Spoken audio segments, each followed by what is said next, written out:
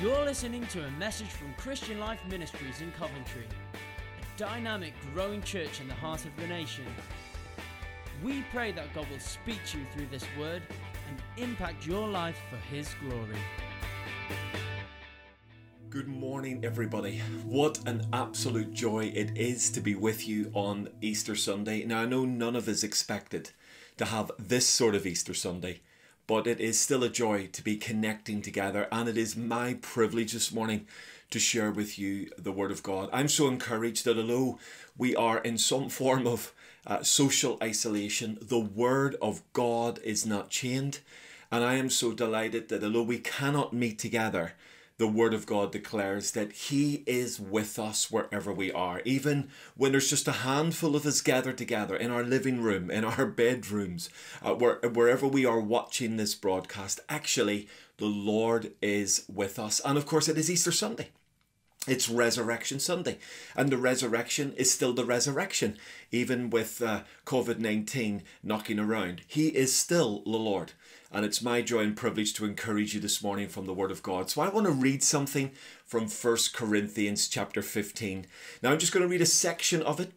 I would encourage you later on today perhaps to read the whole chapter yourself, because it sets the resurrection conversation up in glorious context. But I'm just going to read a few verses and share from that this morning. So I'm going to read from 1 Corinthians chapter 15, and I'll pick it up at verse 12. Just a few verses, and this is Paul writing, and he says this: "But if it is preached that Christ has been raised from the dead, how could some of you say that there is no resurrection of the dead? If there is no resurrection of the dead, then not even Christ has been raised. And if Christ has not been raised, our preaching is useless, and so is your faith. More than that, we are then found to be false witnesses about God. For we have testified about God that He raised Christ from the dead. But He did not raise Him if in fact the dead are not raised. For if the dead are not raised, then Christ has not been raised either. And if Christ has not been raised, your faith is futile, you are still in your sins. Then those also who have fallen asleep in Christ are lost. If only for this life we have hope in Christ, we are to be pitied more than all men." What an incredible passage of Scripture Paul gives us there, because he's holding up something that is uniquely at the center of the Christian message and experience. You see, we as followers of Jesus have a unique message around Jesus. We believe that God became flesh in the person of Jesus. We believe that Jesus lived a sinless life. We believe that Jesus died on the cross for the sin of the world. And we believe that Jesus rose from the dead, that He's now ascended with the Father in heaven. And one day we believe Jesus will come again. Every single thing I've just said there is a unique representation of the Christian message. It's a unique idea that is at the heart of the Christian community. And what holds it all together is this idea that Jesus didn't just die, but Jesus rose from the dead. And what's really interesting is that Paul is almost in this passage playing with the idea of what if Jesus didn't rise from the dead? He's almost reversing the argument and suggesting, well, if He didn't rise from the dead, then. And I'm going to, this morning, follow his logic a little bit, and I'm going to highlight sort of some of the questions that would be answered if Jesus didn't rise from the dead. What if there was no resurrection this morning? Because if there was no resurrection this morning, you and I would just be part of a religious community. There would be nothing dynamic or distinctive about us. We would just be a group of people with a particular idea in our head. But it is the resurrection that makes us distinct as a Christian community. And it's into that I want to speak this morning. So here's a couple of ideas that I want to encourage you with. Paul, first of all, says this: if there was no resurrection, then we would have no message. We would have nothing to say. Now, verse 14 really highlights that for us. He says this: if there's no resurrection, our preaching is useless. Interesting word there, useless. It literally points to the idea of something being empty. Imagine someone buying you a present and they wrap it up and there's a beautiful bow on the top, and you untie the bow and rip off the paper and open up the box, and inside the box there is nothing. It's empty. That's the idea of the word Paul uses here. He's essentially saying this, that if there's no resurrection, the Christian community has a present to offer that looks amazing. It's got beautiful wrapping on it. It's got a gorgeous bow on the top. But when people open it, there is nothing inside. In other words, our words could be spectacular and charismatic and loud and amazing and attractive.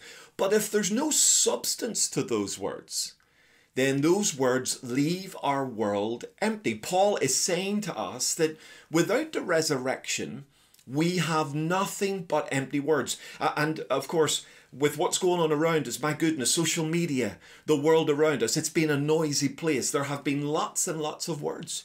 But into the noise, the Christian community has a distinct and unique message to offer, that of the resurrection of Jesus. And it's the resurrection of Jesus. It doesn't just give substance to our words, but it gives substance to the claims of Christ that he can be the Saviour of the world. We're not just offering a present that's empty. We're offering something that is full and powerful. And we're able to do that because of the resurrection of Jesus. And that's an important and powerful idea for us. The Bible declares that the words of God are the power of God unto salvation. That actually these words we proclaim are God's power to change our world. They're not empty. They are full of his power and his authority. And they are full of that power and authority because Jesus has risen from the dead. So that's the first idea. The second idea Paul gives us is this. He says, if there's no resurrection, then we've no purpose. We have nothing to live for. Look at verse 17.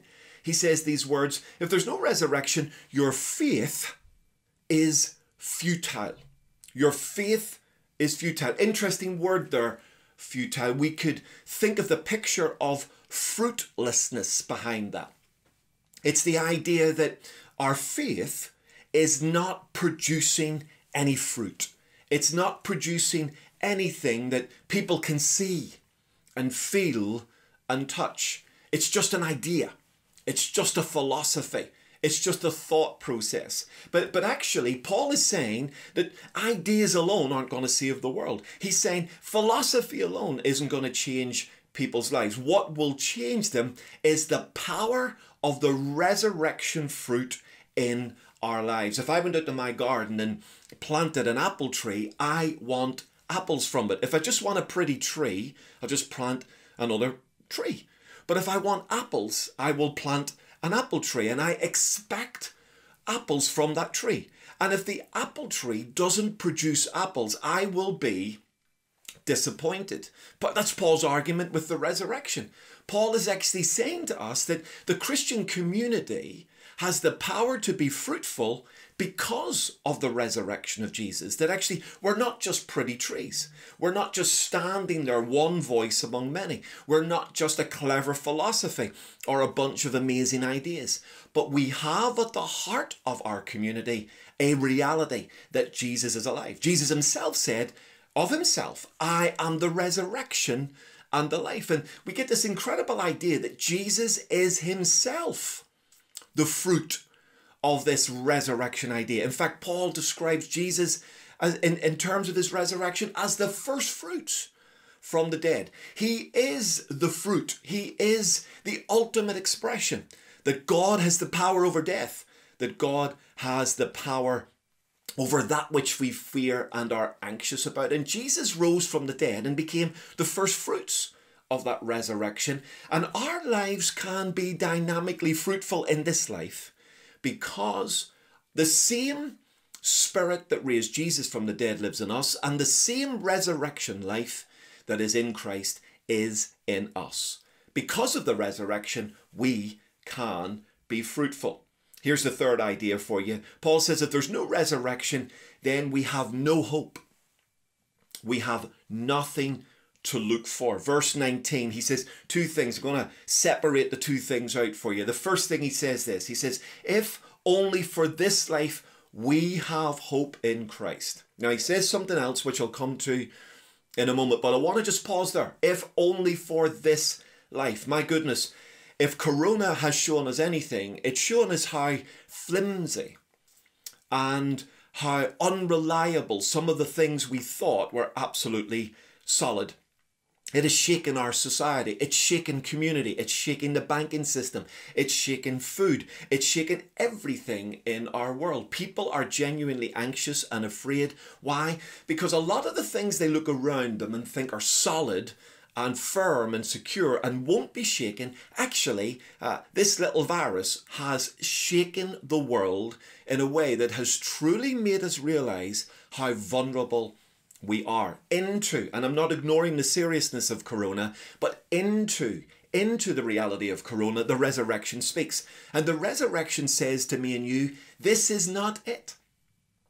The stuff we see and feel and touch, our mortgages, our bank accounts, the stuff we're accumulating. As important as all of that stuff is, and I enjoy that stuff too, the resurrection says that is not it. This is not it. This is not everything. Enjoy it while you've got it, but hold it lightly, because all the stuff we see around us is passing away. If it's shiny and beautiful and sparkles, it's only shiny, beautiful, sparkly dust. That's what Paul is saying in the light of the resurrection. Later on, he would write to the same church and he would say to them, fix your eyes not on what is temporal, but what is eternal. Why? Because what is temporal is passing away, but what is eternal will last forever. And Paul is encouraging us to have an eternal perspective because of the resurrection. We understand that because Jesus rose from the dead, this physical life at some point will come to an end, but the eternal life that he has purchased through his death and resurrection will never end. And in the midst of the chaos of Corona, I am reminded this morning, resurrection morning, that actually this is not it. And that the resurrection speaks into my it. It speaks into my money. It speaks into my mortgage. It speaks into my job. It speaks into my stuff. And it says, John, listen, as good as all of this is, it's not it. But there is a life beyond this, more important than this, even, dare I say it, more real than this. And the resurrection gives us that hope. Here's the last idea that I'll leave you with. Paul says, if there's no resurrection, then you and I, the Christian community, are no different from anyone else. In fact, he's saying there is nothing to distinguish us. Now, he says that in verse 19. He says, if for only in this life we have hope, then he concludes this by saying this, we are to be pitied more than all men. Wow. And Paul says, if there is no resurrection and the Christian community believes there's a resurrection, then we really are deluded and we're to be pitied. Why? Because we're believing in something that is empty. We're believing in something that is fruitless. We're believing in something that has a shelf life, that actually at the end of this life there is nothing, and therefore we're hoping for something that is simply a fantasy and a pipe dream. And Paul says if that's the case, if there is no resurrection, my goodness, you, me, we are to be pitied more than anyone because we're living in a delusion. But actually, by a juxtaposition, Paul is arguing that actually, if there is a resurrection, then we're not to be pitied, we are to be envied. What a powerful idea that is for us. A few years ago, my father passed away, and he had been ill for a little while. And on the particular day that he passed away, the nurse came round to see him. He was at home, and my mother was looking after him. And the nurse was just seeing to him routine stuff. And as she was attending him, he was standing up at the time. He sort of went dead weight. My mother tells this story. And so the nurse said, just put him down on the floor. So they set him on the floor very gently. And then he continued to be sort of dead weight. So they laid him down on the floor of his living room. And my mother relays the story so powerfully. She said, "Your father looked at me and he smiled. Then he looked at the ceiling above him and he smiled, and then he was gone." In fact, he went so quickly and he so peacefully that the nurse was shocked. The nurse didn't even realize he was gone. The nurse just thought he was sleeping and he had passed away. He had gone. He had gone. And as my mother shared that story to me, and as I think about that story today on Resurrection Sunday, it really speaks to me, because if there is no resurrection, then that story is just the story of a man who lived and who died, and that's it. It's over. It's gone. His experience is ended. But if there is a resurrection, then the last face my father looked at on earth was the face of his wife, the woman he adored for over 50 years. But the first face he saw was the face of Jesus, that he left his living room and entered the banqueting room of the Lord Jesus Christ because of the resurrection. Paul says that when we die, we are absent from the body and we are present with the Lord. Paul is saying if there is no resurrection, we are to be pitied, but he's actually arguing because there is a resurrection, we are to be envied, because we have a hope. My father went from his living room to the banqueting room. He went from the love of his life on earth to the love of his heart in eternity. Why? Because of the resurrection, because Jesus is alive. The same Spirit that raised Jesus from the dead lives in us. And because Jesus lives, we live. As in Adam, all people die, so in Christ, all have been made alive. And so the resurrection says our lives are not empty, they're full.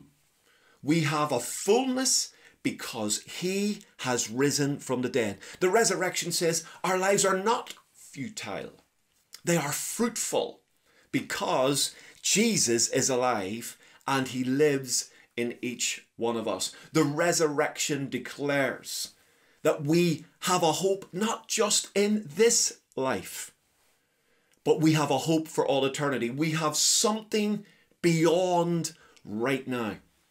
And the resurrection declares that we are not to be pitied. We are to be envied.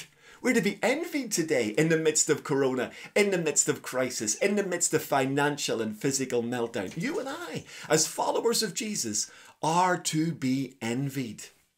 Why? Because Jesus didn't just die. Jesus rose from the dead. Let me conclude with this thought. If Jesus had only died, he would be a martyr. And the world has millions of martyrs. It doesn't really need too many more. But because Jesus rose from the dead, he's not a martyr, he's a saviour. And because he rose from the dead, he has become my saviour. Hopefully he has become your saviour. And he has the power to become the saviour of the world. Because in Christ, death lost its grip. And death has lost its sting. So today, on this unusual, weird and wonderful Easter Sunday, when we're not doing what we normally thought we would do, when we're not gathered in the way that we thought we would gather and celebrate the resurrection in the way we thought we would celebrate it, let me encourage you right where you are. Celebrate the fact that Jesus not only died, but that he rose from the dead and that his resurrection life lives in you. Lord Jesus, I pray for my brothers and sisters in CLM Coventry that you will bless them, encourage them, inspire them and uplift them. And that, Lord, as each of us turn our attention again to the reality and dynamic transformational truth that Jesus, you have risen from the dead, may the truth of your resurrection live in us, may the truth of your resurrection live through us, and may the truth of your resurrection transform us. And so, my brothers and sisters, may the Lord bless you, and may he keep you. May he turn his face towards you and be gracious to you. May he make his face shine upon you and give you his peace. In Jesus' name, God bless you all.